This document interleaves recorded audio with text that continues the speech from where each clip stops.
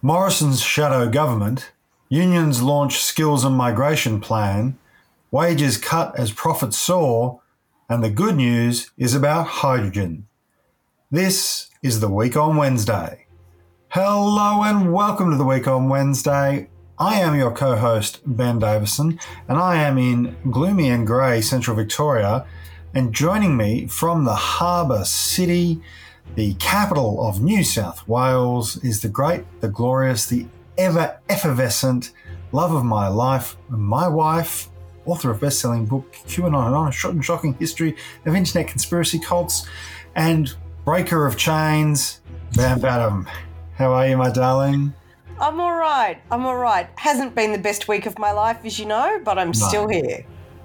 No, I know. And regular listeners of the Week on Wednesday will know that your mother has been dealing with health issues, and we've had some not great news this week about that, but you are holding up remarkably well, my love, and Thank I know you. lots of people are sending you messages.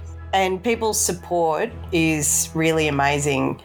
I'd just like to thank everybody. Somebody, in fact, I'll name them, Simon Earle, who was the Labor candidate for the seat of Cook, running directly against Scott Morrison in the last federal election. My mother lives in the seat of Cook and got to know Simon during the campaign, was very proud to support him. He came round with gelato for my mother today. And I was like, Simon Earle coming round with gelato for my very sick mother is more than Scott Morrison has done for this seat, despite being the local member, at one point the Prime Minister and the Home Affairs Minister and the Finance Minister and the Minister for Industry, Resources and Science and the Treasurer. And there was another one. Oh, and the Minister for Health. Yes. Prime Minister, 5 portfolios and the local member, and literally Simon Earle bringing around gelato is more direct help my mother has had from, in any kind of federal capacity in some time. So thank you, Simon Earle. It should have been you. It should have been Simon, and look, it may well yet be. I do want to give a shout out at the start of this episode. This is our 101st episode of the Week on Wednesday, and it is our 2-year anniversary on Twitter. I got a Twitter notification, and we did say in our 100th episode, if people let us know on our social media channels that they had listened to all 100 episodes, we would give them a shout out. We normally give shout outs to our cadre and our Extend the Reach supporters. So that's people who jump on www.buymeacoffee.com/Week on Wednesday and either make a contribution of $10 a month or $20 a month to help us run the podcast and build the audience. But we did say we would do a special shout out for people who let us know that they had honestly listened to all 100 episodes. And in fact, there is a list of people, Van. I'm going to read out the names because it also includes someone who started listening at the 40th episode and has gone back and listened to the entire back catalogue and was amazed at how the corruption in the New South Wales Liberal Party has continued for the entire stream of the podcast. But these are the people who have listened to all 100, and I hope they're listening today because it would be a bit sad if they listened to 100 and then didn't get their shout out on the 101st. But it's Renee McGee, Vivian King, Adrian Gilchrist, Tony Ambrosio, Catherine Ivey, Leanne Richardson, Gail Vest, Damien Marley, Wasted Potential, Karina Barley, Vic Norton, Kieran Branson, Anthony Villa, Ross Kenner, Mish Phillips, and Rosh L. And you may hear some of those names later on when we go through our cadre and Extend the Reach supporters, because I recognise some of them as being people who've supported us for some time. Huge thank you to them, and we really appreciate your ongoing support. Van, let's talk about the Minister for Everything and the local member for Cook, because he is still the local member for Cook.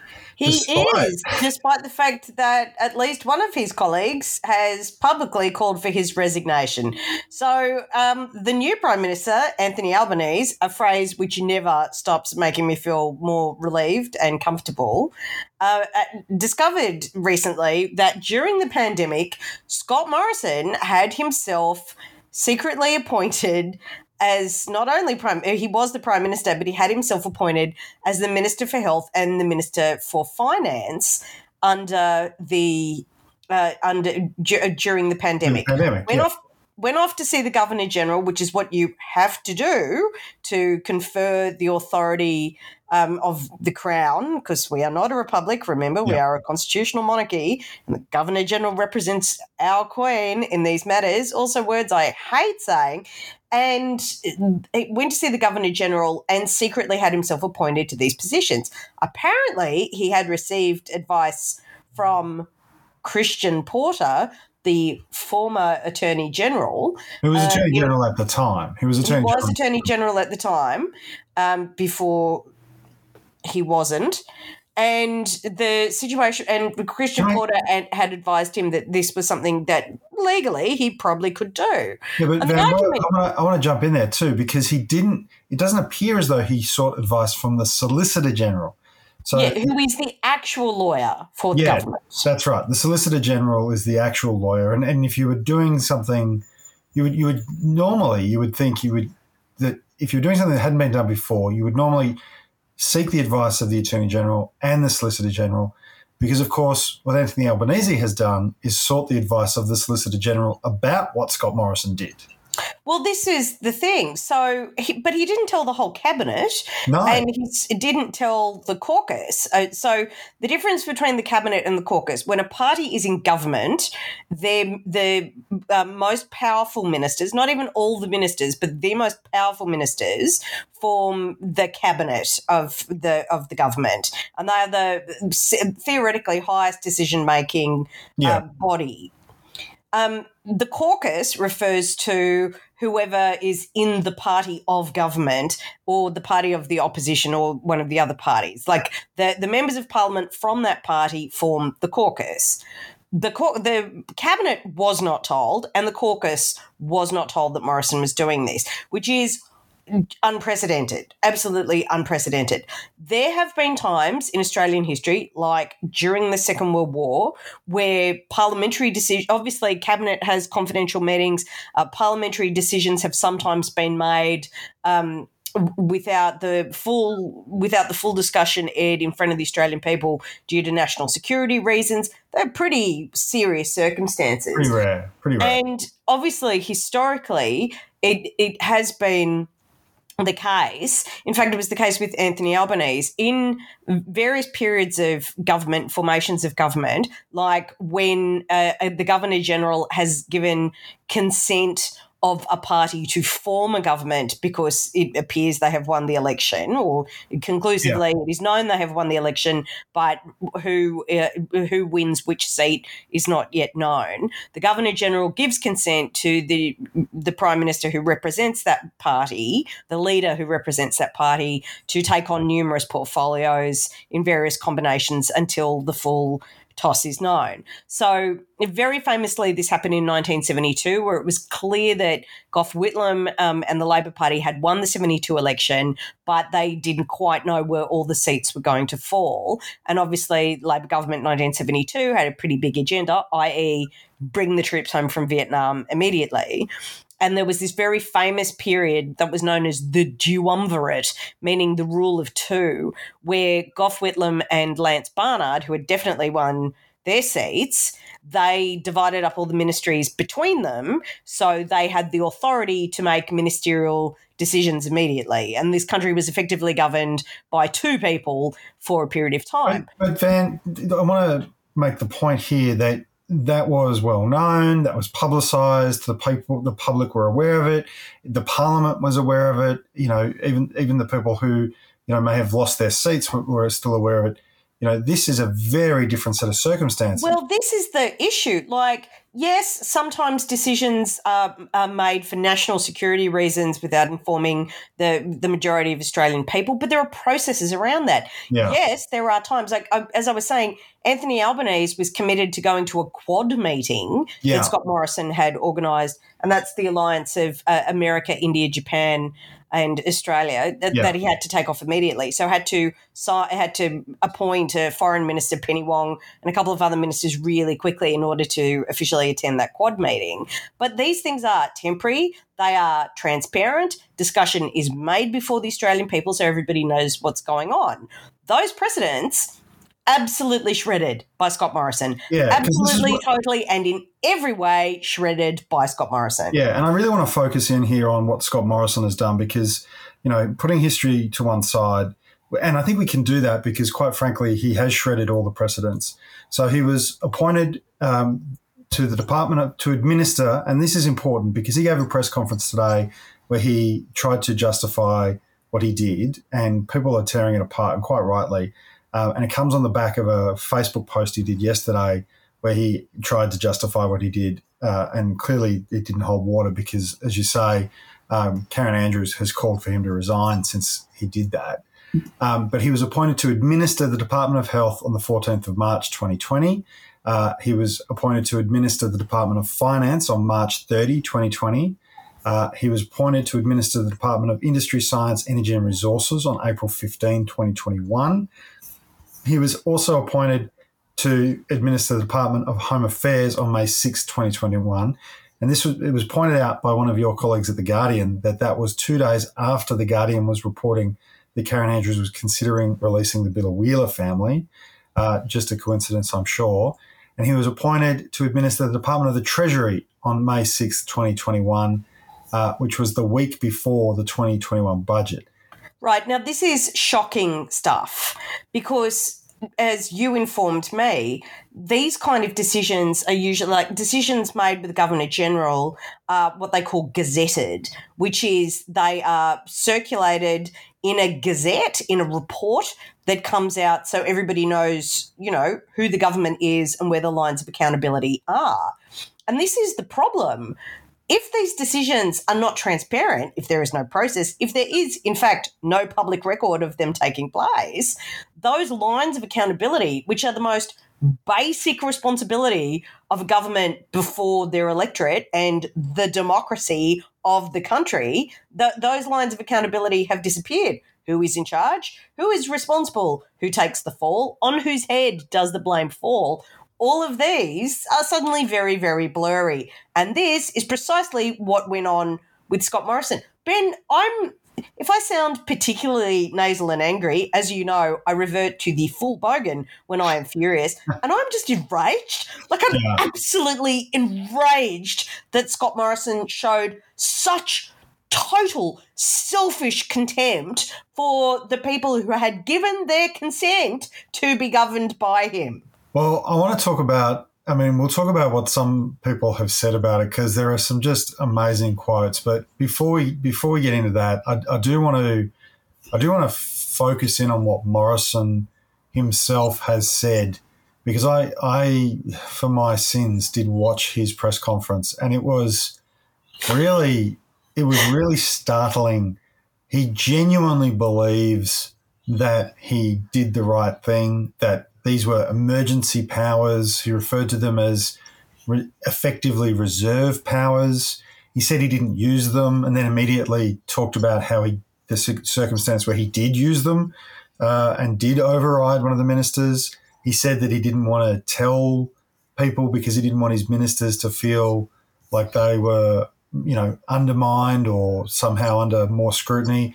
But he admits that he told Greg Hunt straight away when he took effective control of the health portfolio.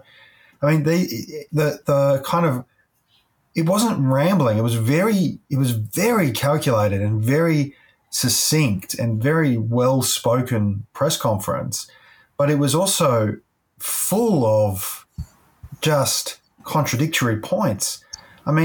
He claimed the minister didn't know, so he wasn't exercising influence, except Greg Hunt was told.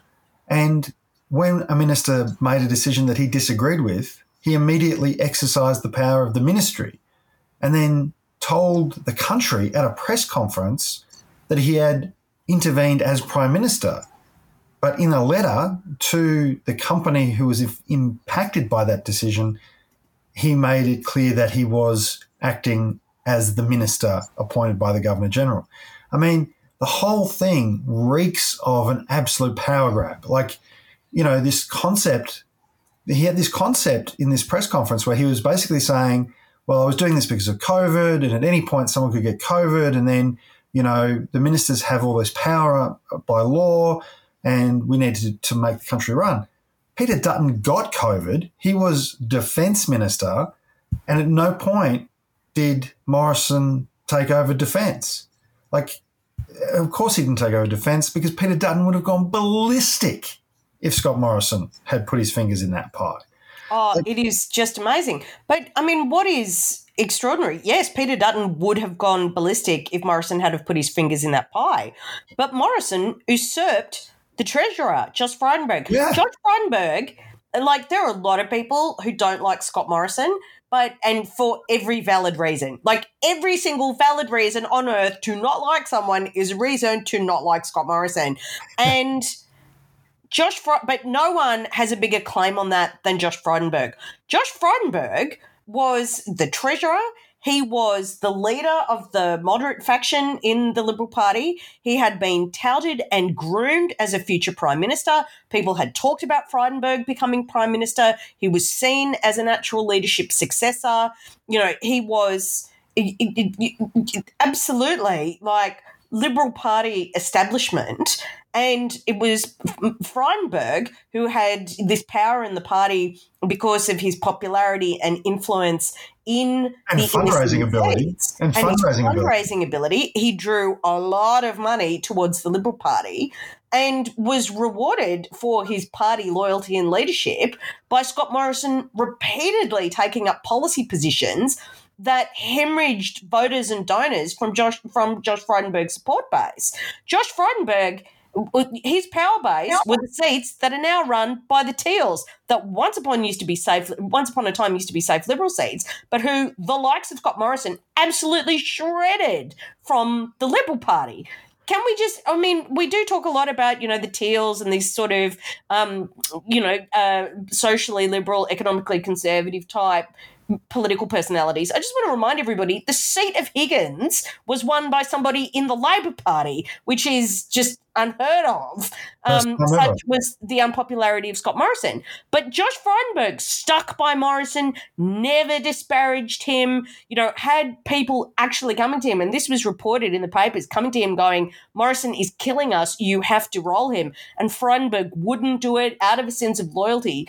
Frydenberg has just found out that Morrison, this person who he totally defended and supported and stood by and did everything for, despite all of the political carnage to Frydenberg personally that Morrison was responsible for, totally stabbed him and had himself appointed treasurer without Frydenberg's knowledge when Frydenberg was a treasurer.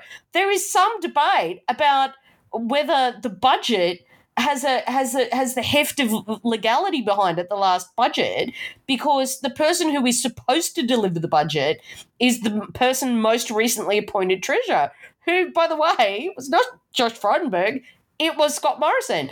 Frydenberg has been described as being livid, and I'm like, overdue, Joshy, overdue. Well, you should have let your anger rip some time ago, son. Things might be very different for you now. Well, this is the thing, isn't it? And, you know, every Victorian will remember Josh Frydenberg, the Victorian, day after day during lockdown, coming out and attacking Victoria and attacking Dan Andrews and just really, really putting a pile on to Victoria.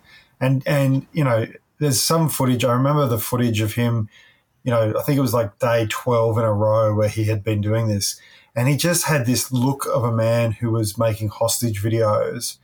And, yeah, you can imagine, I can only imagine really his response to this.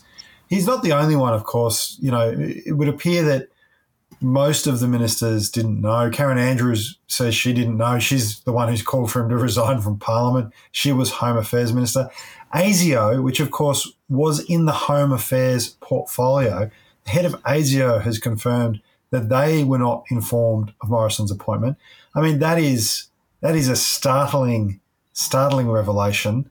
The Department of Finance didn't know about Morrison's appointment. And of course, at this point, Finance was doling out JobKeeper money. I mean, there is so many aspects to this, so many elements to it. I want to talk a little bit about what people have said because, of course, John Howard, the man who gets rolled out to defend every horrible thing the Liberal Party ever does and to lose state elections, apparently, has tried to downplay the situation, but it's not holding much water. Turnbull has called it troubling that no one tried to stop him. He's slammed it. Even Tony Abbott. Now, Van, I don't know about you, but Tony Abbott has called it unusual and strange. Now, when a man who ate a raw onion and knighted Prince Philip thinks it's unusual and strange. That really, it kind of says all that needs to be said in a way, but it is Jackie Lambie, who of course does hold a balance of power position in the Senate, has said that Morrison blatantly lied because he did go on radio yesterday and say that he couldn't recall being appointed to any positions other than finance and health. Of course, it then came out that all these other ones had been appointed to, and Lambie's point is you don't not recall getting that ticked off by the Governor-General. Fair point, in my view, Jackie. Fair point. Barnaby Joyce has said that he shouldn't resign because there was nothing illegal done. I don't think anyone's surprised to learn that the threshold of appropriate conduct for Barnaby Joyce is it a crime that carries a penalty of 10 years or more? If not, all good, mate. But he has also admitted that he knew about the Resources Ministry appointment because the fact of the matter is that the other Resources Minister, such a weird series of words to string together, the other Resources Minister was Keith Pitt, who was, of course, a National Party member. Funnily enough, Keith Pitt didn't think that it was worth informing the rest of the country that the Prime Minister was also doing his job for him. Like, so bizarre, just a series of bizarre things.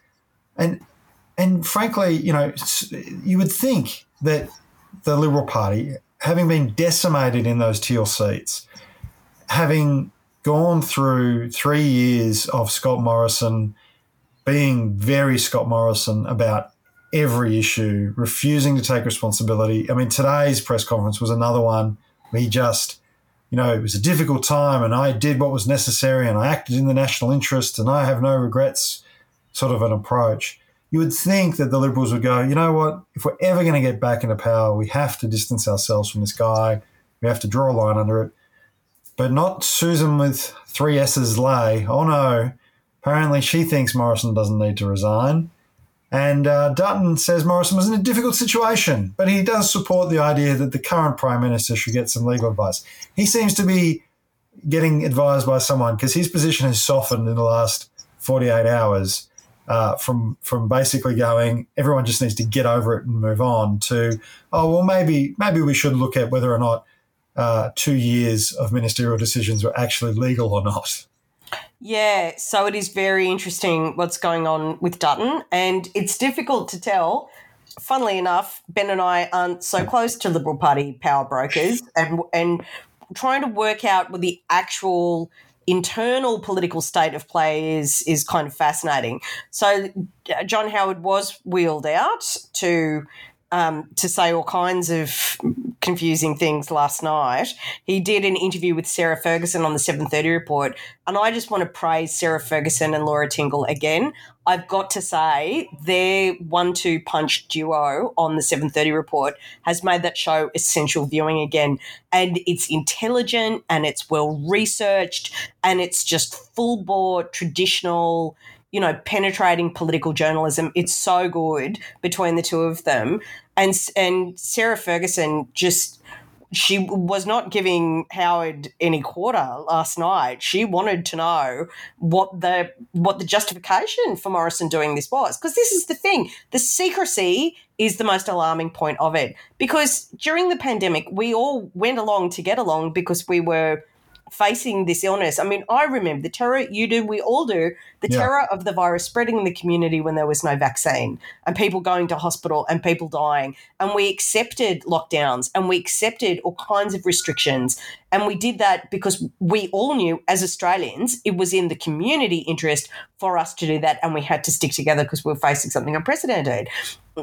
Even Scott Morrison coming to the electorate going, I'm going to be signed into these various portfolios in case, there is a COVID situation. everybody would have gone along with that. So why was there secrecy? This is the question. Anyway, so John Howard just, well, you know, it was a very difficult situation, Sarah. I mean, it was very tricky. And Sarah Ferguson put it to him, should Morrison resign? And Howard's response to this was very interesting. We don't need to have an unnecessary by-election. Really? Don't we? Because Morrison's behaviour has been secretive, deceptive, you know, power-hungry and shameful. So why don't we need a by-election in the seat of Cook where my mother lives? Is it because there was quite a significant swing to Labor in the federal election and Simon Earl is a very credible local candidate who has built a significant profile, which in a by-election where he's not competing for media attention and resources with, you know, 150 other Labor candidates might have quite the pull on the electorate? Or do they still think Cook is quite safe, which, you know, they do hold the seat on 12%, which is a safe margin. But are their internal problems in the New South Wales Liberal Party so bad and so toxic that a pre-selection competition would be incredibly destructive and divisive for them? Or is it a bit of column A and a bit of column B that they can't afford to get rid of Morrison because it would be like taking the cork out of the leak on the sinking ship? Well, what is going on? This is a really good point that you raised, because Morrison's entire last really 5 years, I would say, has been about accumulating power both through the parliament as a minister, then as prime minister, to the point where we find ourselves now, where he was taking on additional ministries, but also within the New South Wales branch of the Liberal Party. There has been exposés about that. There's a whole school of thought that the reason why the Liberals did so badly was because in some cases they didn't have candidates in seats that were marginal winnable seats up until the week before the election took place. I mean, it is just mind-boggling how much power this man basically accumulated for himself. And he kept trying to make this point that, I didn't use it, as though somehow or another him secretly having it but not using it made it okay. And the journalists at the press conference, they were not letting him go on that. I think they were as flabbergasted as the country is, that he just doesn't seem to think that the secrecy is a problem, that we actually, in a democracy, require transparency. You know, and Albo gave a press conference. He was in Queensland today with Anastasia Palaszczuk talking, I think, about health and some work they're doing in Queensland. And, of course, he was asked about this at his press conference because it happened just after Morrison's. And Albo just seemed as sort of flabbergasted as the rest of us. And everyone is flabbergasted. Everyone is. Because, I mean, this is the thing, that he went off to see the Governor-General. It wasn't gazetted. It wasn't reported. Ministers who had their own portfolios taken over by Scott Morrison weren't told. The Treasurer did not know that he was suddenly a co-treasurer, and that's a problem. The press gallery didn't know. The normal checks and balances on power did not apply. If you want to make a move like that, you make it in front of the Australian people so everybody knows what is going on and can participate in the democratic decision around that, either support it or complain about it, exert electoral, political or discursive pressure.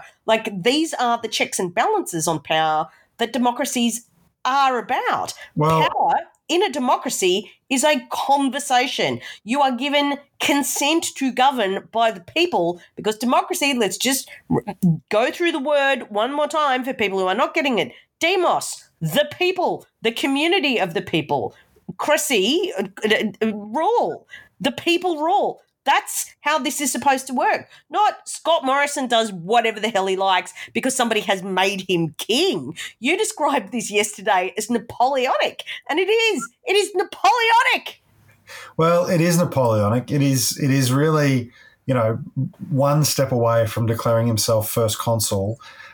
Maybe not for life, but I don't think he's far away. When you think about those ministries there is a lot of power when it comes to Treasury, finance, health, resources, home affairs.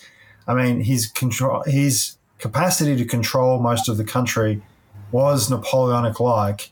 The fact that he only exercised those powers on a couple of occasions, and that he did so and then kind of lied about it. Well, didn't kind of lie about it, did lie about it.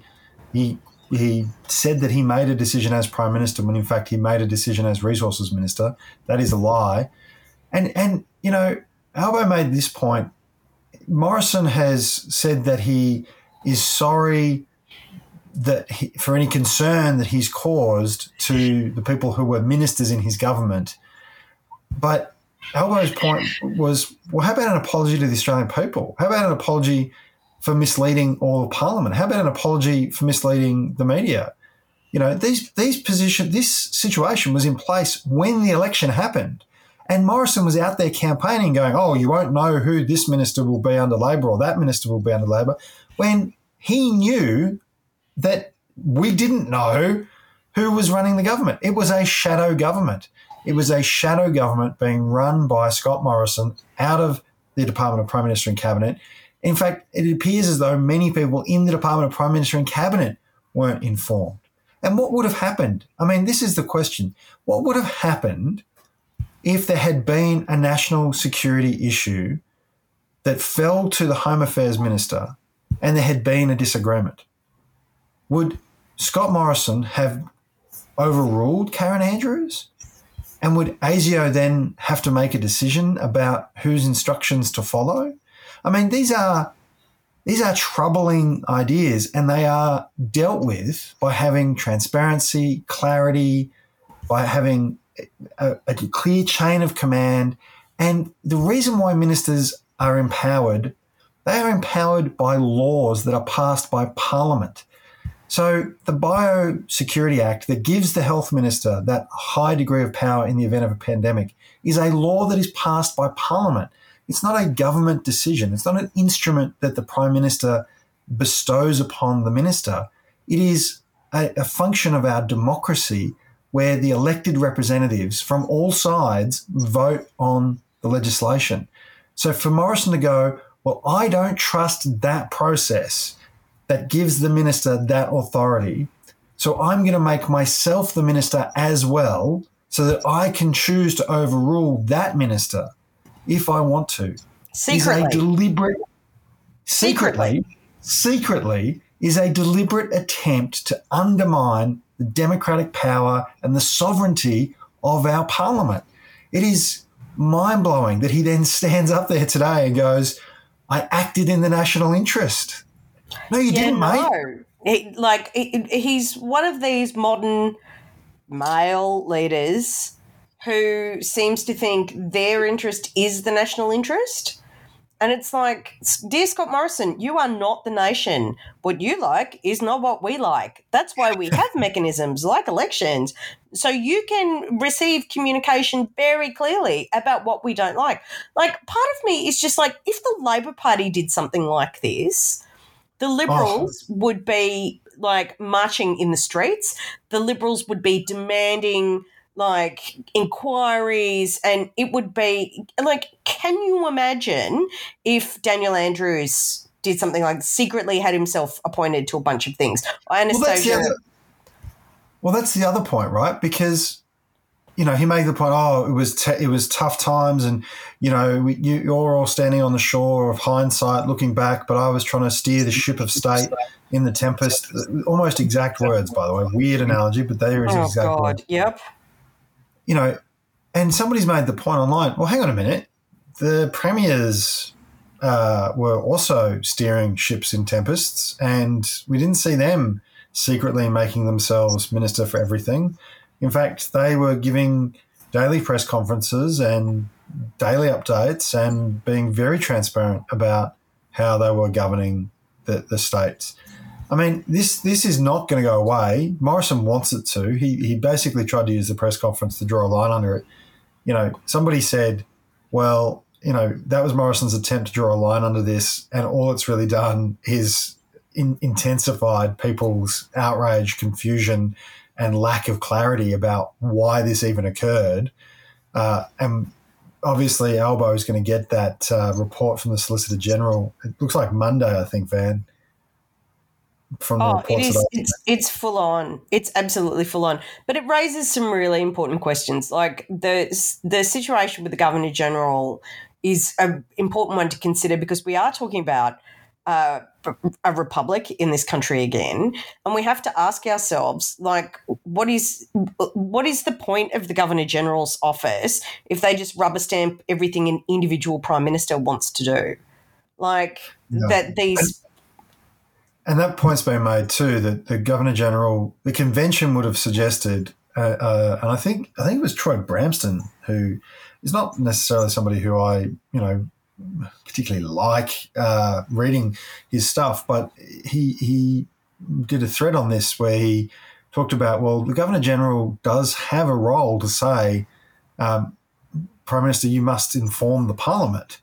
Prime Minister, I'm warning you that your actions are inconsistent with convention. There are things the Governor General could have done that it would appear this Governor General didn't do. And Julian Hill, the Labor member for Bruce, he's gone a bit outside what Albo has said, because Albo has refused to criticise the Governor General, which is the convention, right? The Prime Minister doesn't criticise the Governor General. That's the convention. There's Albo doing the right thing democratically. Julian Hill is not a member of cabinet, is therefore not in executive government, has a little more leeway conventionally to criticise the governor. And he's made the point, and I'll quote this, that he is struggling to see how the Governor General's position remains tenable. I think that's a fairly reasonable thing to say, given that the Governor General essentially participated in the creation of a secret shadow government. Yeah. And it's just, I just find it amazing. And Scott Morrison going, I did it in the interest of the nation. I'm so self-sacrificing and holy. It was the decision I had to make. And I'm like, so you conferred all of those executive powers on yourself, and yet you still screwed everything up. So you took on all of these powers that you didn't tell anybody about because you had to be there to save the nation in case someone got COVID or something. You had to be able to intervene. And yet you totally screwed up the vaccine rollout. Like, you cut bad deals. You pushed forward policy that didn't work, the failed app. You had all of that power, and yet, Scott Morrison, you were a messy creature with it. Well, let's talk about the repercussions of some of that, because we are living in a post-Morrison pandemic era, and we are coming up. I think we're now 2.5 weeks away from the Jobs and Skills Summit. The Australian Union Movement put out their first paper last week, discussion paper about this last week. And now others are starting to try and engage a bit more in the discussions. And I note that the CEO of ACCI, the Australian Chamber of Commerce and Industry, Andrew McKellar, had a press club address today where he basically slammed the ACTU's economic reform discussion paper from last week, calling it a throwback, and says that only sensible and modest reform should be attempted. I think that's really interesting, given that Morrison had all that power, and today it's also been announced that we've had the largest real wage cut in recorded history in this country. The union movement has come out with a second paper today talking about skills and migration. And I'm going to quote Michelle O'Neill, the president of the Australian Council of Trade Unions, who says, "Our migration and skills systems are broken." I think that's pretty clear cut. The union movement, and again, we always encourage people to join their union. Join your union. AustralianUnions.org.au/WOW, WOW, to join your union, because the union movement is actually engaging in this process in good faith. They've put forward ideas in that economics paper last week, which we talked about. This week, they're saying, look, if the country does certain things, we can support more permanent migration. So if we fix our wages setting process to improve bargaining, to independently test claims around shortages, to make sure people have actually tried paying people more, if we lift the floor on what migrant workers have to be paid as a minimum, if we fix our skills system locally and say 70% of public funding goes to public TAFEs, the Commonwealth funds 50% of employed apprentices. Apprentices get a bonus, so that more people want to do that. And we change the migration settings so skilled migrants are not tied to a single employer, but to an industry, so that your passport and your paycheck aren't controlled by your boss. Another great quote, Michelle O'Neill was on RN this morning, Van. I don't know if you had a chance to catch her there. I'll post a link as well for people through our Buy Me a Coffee page. But Michelle said, if you have your passport and your paycheck controlled by your boss, it's a recipe for exploitation. And we know that, right? Like, we've seen that time and again. Yeah, we know that. We know that all too well.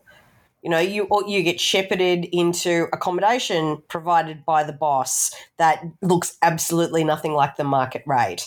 We've seen exploitation, compromised circumstances. We've seen, structuralized conditions for sexual harassment in all of these things. Yes, we have seen this. And, this debate around skills and migration, we should keep in mind here that what the union movement is saying is, if we put in place the right systems and structures, we can have 200,000 new migrants coming to Australia, becoming part of the great Australian experience, contributing to our society, making a life for themselves here.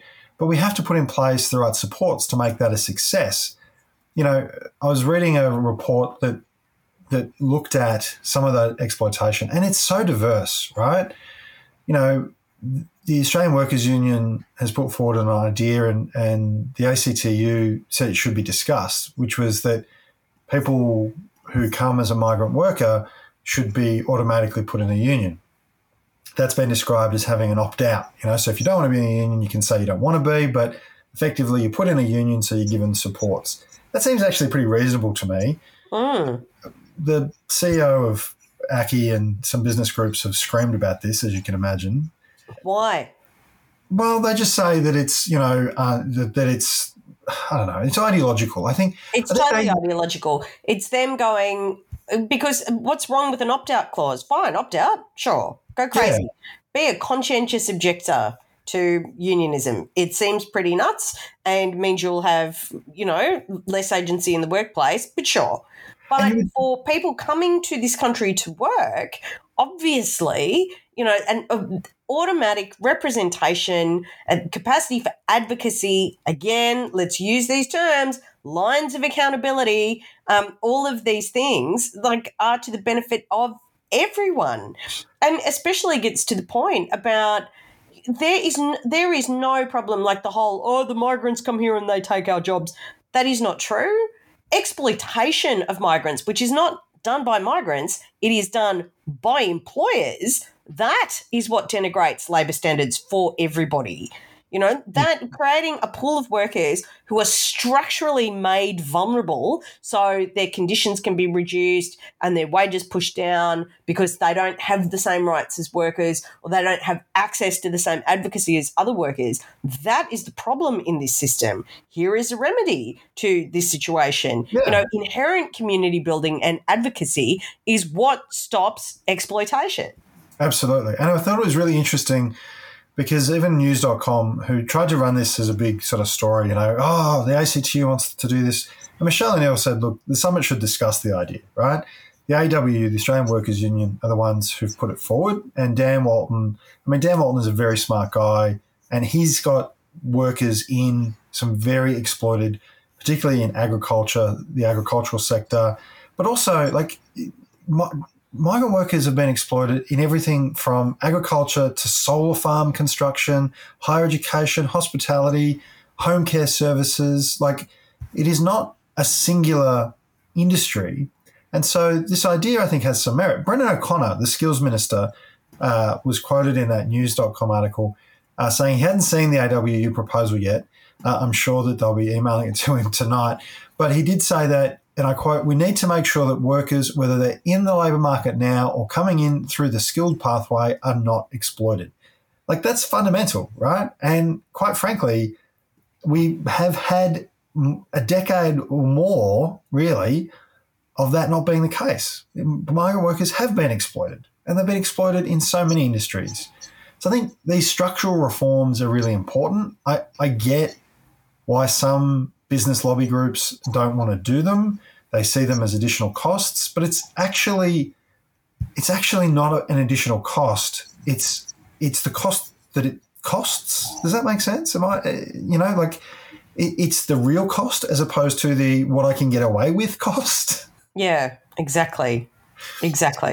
So look, I would totally recommend people have a read of that report. We'll post that on our social media like we did the last one. I think the ACTU is going to put out one of these reports every week. That's what they're talking about. And I think it's really important because this debate around skills and employment in this country will have an impact, because where we are now, Van, you would have seen that wages have had the biggest cut ever. I mentioned it before.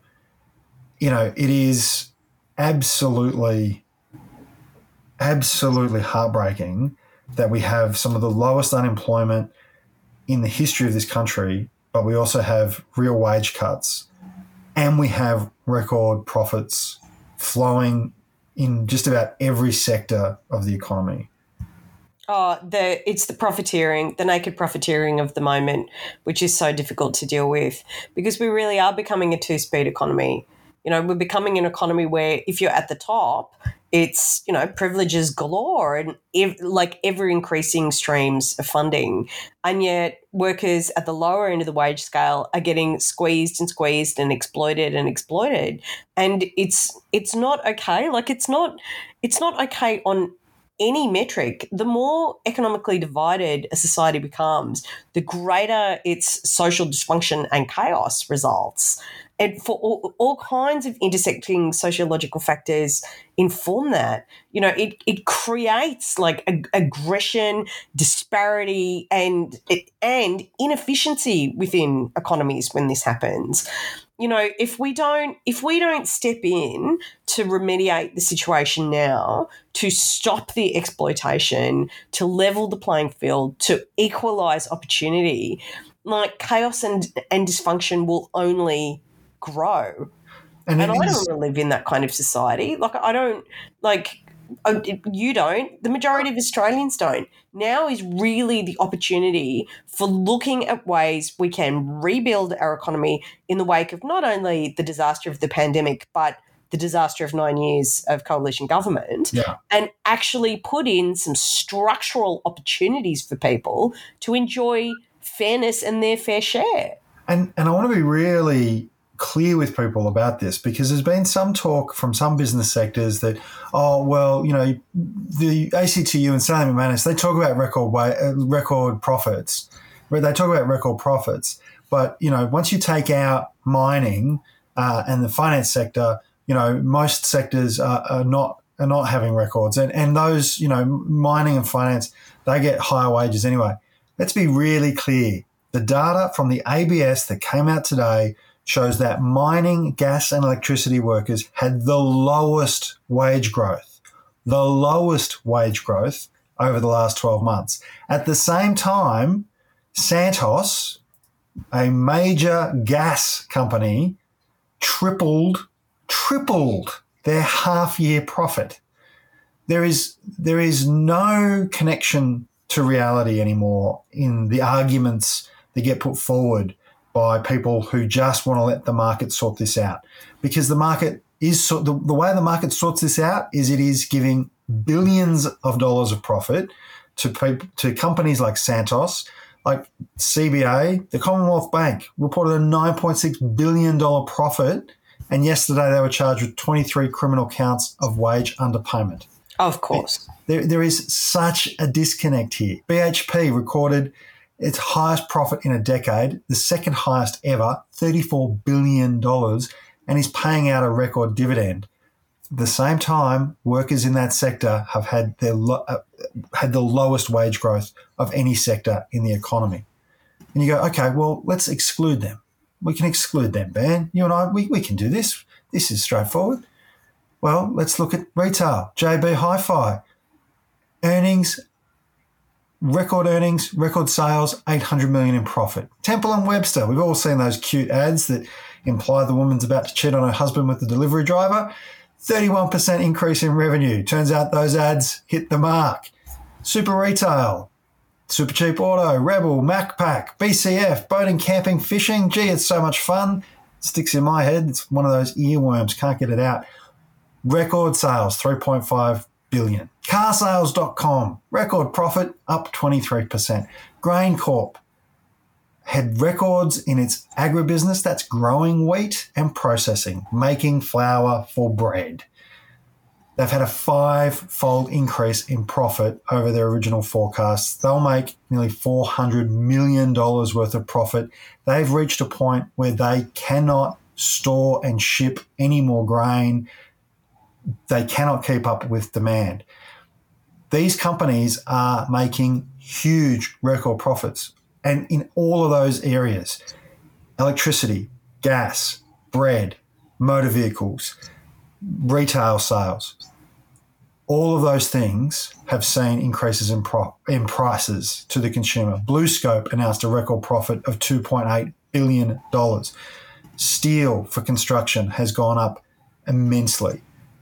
Companies are profiteering and we all pay the price. There is no question anymore. Absolutely. And we've seen this phenomenon throughout the world. I mean, good on you, corporations. You've spent all that money on lobbyists and buying politicians, donating to campaigns, funding think tanks and sponsoring various forms of media in all kinds of extremely upsetting ways.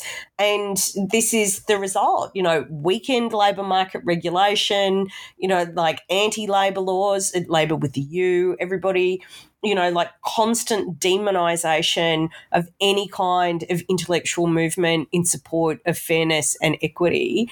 And this is the result. Democracy is a use it or lose it enterprise. Ultimately, we get the conditions that we vote for in the society in which we live. And we have to start asking questions about what we can do to organise and fight against the exploitation which is sponsored by corporate interests. And that includes things like, engaging in the policy process, advocating on our own behalf, making our voices heard in the discourse. And, of course, the way that we do that, spoiler alert, in the most effective way possible is to collectivise through, what should we do, Ben? We join our union. Oh Absolutely. My God, yes, that's such a smart thing to do. Union workers get paid better. They're in more secure work. They're in safer employment. They have fewer incidents of mental health injury or psychosocial hazard injury in the workplace as well. And, of course, unions are campaigning on issues and getting a seat at the table for working people. Jim Chalmers and Tony Burke, the Treasurer and the Minister for Industrial Relations, put out a paper today talking about the Jobs Summit and saying that it will do 5 things. Look at maintaining full employment and growing productivity, boost job security and wages, lift participation and reducing barriers to employment, deliver a high-quality labour force through skills training and migration, and maximise opportunities in the industries of the future. And our good news story is about an industry of the future, so we'll talk about that shortly. But these things happen because the union movement puts pressure on government to do them. If it was just left up to corporations, one of the companies that I didn't mention, Van, that I will mention now is News Corp, because they had record revenue of $10 billion and a 95% increase in their profits. If we think that the mainstream media and companies are going to act in our best interest, let me tell you, there's no coincidence that we have record cuts in wages, record profits for corporations, and Rupert Murdoch's company sitting fat and happy in the middle of it, That is not coincidental. The solution to that is joining your union, supporting independent voices, getting the message out, talking to each other, talking in your workplace, talking with friends and family, share, use this podcast as a conversation point. There's heaps of stuff on our social media pages. Read Van's pieces in The Guardian, share those with people. Pay attention to what's going to happen at this summit. We should never again have a situation where a prime minister of this country thinks they're going to get away with creating a shadow government. And we should never, ever have a situation where we have record low unemployment and at the same time Australians are copping wage cuts with record profits going in the other direction. It is economic madness that is even possible. And it does cause so many problems. I just always get back to the idea that where do people think the money to support small business comes from? The money to support small business comes from worker wages. Small businesses overwhelmingly provide goods and services to markets of ordinary people. Yeah. And if you are the enterprising young entrepreneur type, why would you ever support an economic regime that takes money that could be spent on your business out of the pockets of people who want to spend that money? Absolutely. Totally agree. 100%. And you see it in towns around the country where during the pandemic, when there was money put in people's pockets, it was spent in local communities, and towards the end of the Morrison regime, that dynamic was inverted, and now we're seeing huge profits for massive corporations, and we're seeing shop closures in main streets right around the country, and that's a really bad sign. It's a really bad sign. But look, hopefully the summit is a way forward. I'm really encouraged. I hope you're really encouraged too. Yeah, I'm excited about the summit, and I'm really excited about the ACTU getting ahead of the discussion as well with all of these papers and making the demands about what an economy, more genuine economic reform as opposed to more of the same.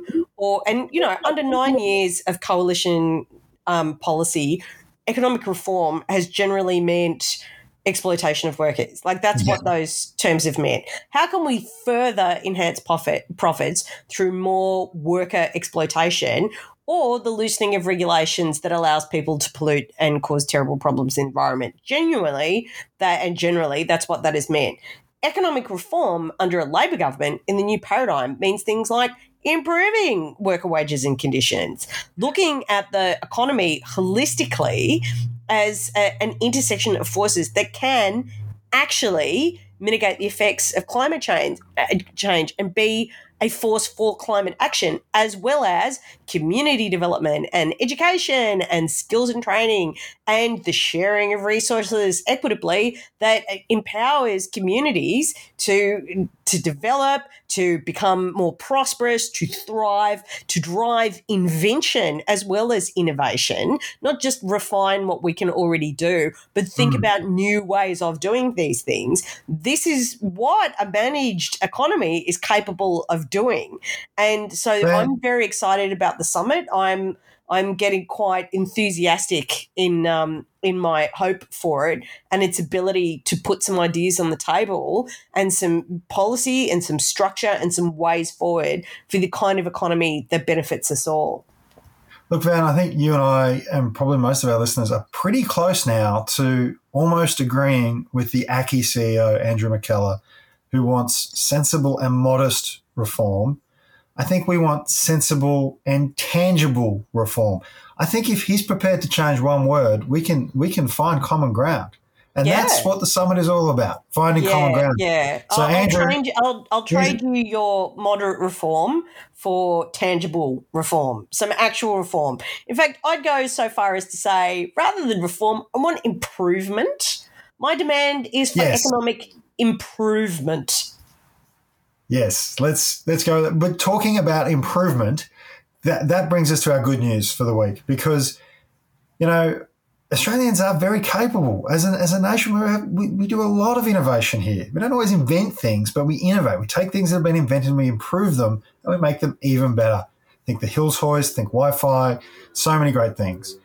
And it's happened again. A PhD candidate from UTS, that's the University of Technology Sydney, I think. A wonderful university, I will say publicly, yes. Yep. Has come up with a way to improve the storage of hydrogen. Now, very quickly, hydrogen is a really great way to store green energy. It's primarily done by creating a form of compressed gas or a liquid. Now, that can be expensive and it's not always safe. People who remember history might remember the Hindenburg was powered by hydrogen gas. Now, generally, it's safer than that now, but putting it in a solid state or a metal hydride state is the safest and most effective way to kind of transport it. But that's really slow to convert back into energy, and so it makes it more expensive and less efficient, and you kind of end up losing the gains of having made hydrogen in the first place.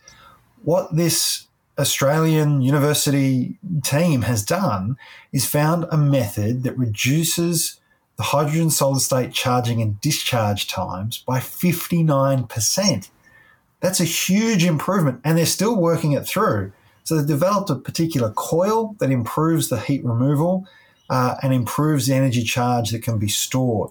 Now, this is potentially groundbreaking stuff. Like it means that you can have rechargeable batteries that use solar energy, as well as heat pumps because it's extracting the heat and storing it, and heat storage devices that could even be operated in space.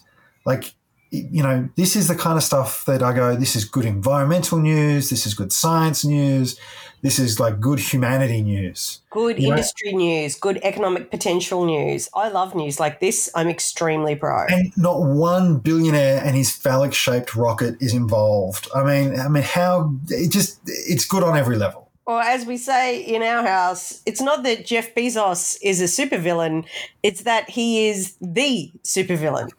Exactly.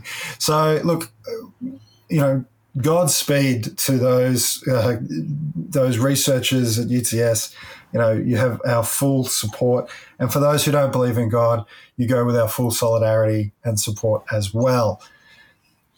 That, I think, is the good news. We always give a shout out to our supporters, and we've got more supporters now than ever. We're going to have to find a way to do this that doesn't take up 5 minutes at the end of every episode. Because I think people enjoy it. And you can always time me and let me know my time, actually reading out the names. We were going to thank, because we had our 100th episode last week, which was super exciting. I want to thank by name our 100 episode listeners. They are Renee McGee, Vivian King, Adrian Gilchrist, Tony Ambrosio, Catherine Ivey, Leanne Richardson, Gail Vest, Damien Marley, Wasted Potential, Karina Barley, Vic Norton, Kieran Branson, Anthony Villa, Ross Kenner, Mish Phillips, and Rochelle. Hey, thank you for listening to 100 episodes of this show. That support is amazing. They've had two shout-outs now. They had a shout-out at the start and a shout-out at the end. I know, but I wanted to make sure they felt really, truly loved. I'm going to thank our cadre now, and if you want to set your timers, here we go. Karina Barley, at Jane C. Campbell, Leona Gibbons, Someone, at Jed Carney, Christine Cole, Justin Dando, Tamara James, Bronwyn, Punch Drunk Veteran, at Jenny Forster 7, Joe Fleming, Andrew Pascoe, Cassandra Tui, Addison Official, Ian Hampson, no Twitter for me, Hannah Honda, Sam Herod, Alexandra Sutherland, Matt Bush, no relation, Richard Sands, I'm not on Twitter, Glenn Robbie, Brash Daniels, Kylie Phillips, at Lee Archer, Linda Cutright, at Leanne Shingles, Louise Moran, Donna Chapman, I don't have Twitter, my name is Susan Myers, at Kerry Nash 20, Billy Tree McCabe, Karen Will Robinson, Arissa Simon, at Catagal, Lauren and Ash, Matthew Hadley, at Narunga Man, John Sharp, and Peter Bath, Aaron Rollins, Louise Watson, also known as Red, White and Blue Lou. Fantastic. And now for our Extend the Reach followers. Are you ready? Yeah. Melanie Denning, Jody Adon on Twitter, Karen, Penelope Judge, Jane Holloway, Spirit of Anger and Hope, Vicky Hannah, at K Not Love Your Work, at Diddums, Sharon Kelly, Beck and Lola, Richard Griver, Someone, Vita W, Tanya George, Nandita Hannon, Bill Collis, Maria Louise Hawker, Megan Weckett, Graham Oxley, Beck Cody, Tracy Lucas, Sandy Honan, at Galvest, Greg Martin, Trainer, Amy Fawcett, not on Twitter, Sarah, Eliana and Andrew, Ivor Spillett, Andrew Bryan, Peter O.C., Linda, Sam Hadid, Kip Addison, Lizette Twizzle, Bunkum Basher, Katie Ward, at The Real Never Longbody, Sandy Baumgart, at Not Sandy B, Renee McGee, Stuart Mann, Adrian Valente, Maritza at Carrydale 68, Frank Nyhuis, Frank Nyquist, Erica Pizzuti, Claire, Joe Lupino, Steph Rachel Fitzpatrick, Kerry Arthur, Pauline Bate. A huge congratulations to all of our supporters who have helped us to get to over 40,000 downloads a month. We continue to perform incredibly well on the charts, given that really this podcast is just me and you, Van, and like our listener base trying to make it happen. We're not run by Murdoch. We don't have the resources of Channel 9. We don't have the resources of any major masthead behind us. It's just us and you making it happen. So if you do want to support us, check out our Buy Me a Coffee page. It's www.buymeacoffee.com/Week on Wednesday. We do send all of our supporters, whether you're a Cadre, Extend the Reach, or a Buck a Week supporter, an email with every episode along with some additional links of information that you may find interesting. And of course, we also do our weekend wrap on Sundays, where undoubtedly there will be more Morrison revelations to talk about this week. And of course, I do want to give a shout out to our good friends at On the Job. Francis Leach is doing some fantastic work there. That is the Australian Union's official podcast. They are looking at all of those issues that they're covering in those discussion papers, as well as a whole range of issues around industrial action. We haven't had time today to cover off the vast ways in which workers around the country are taking action and standing up for their rights and the rights of all workers. I'd encourage you to check out On the Job and the work that's going on there to see more about that. Van, what a huge day. What a huge Week on Wednesday episode we've had to do today. It has been a big one. It has been a big one. It has been a big one. But you guys, you encourage us, so we keep doing it. Yeah. Let us know what you think. Like, share. Remember to talk to your friends, colleagues, co-workers, family members. Join your union. And until Sunday, love you, Vanny. I love you too. I miss you. Miss you too. Bye. Bye.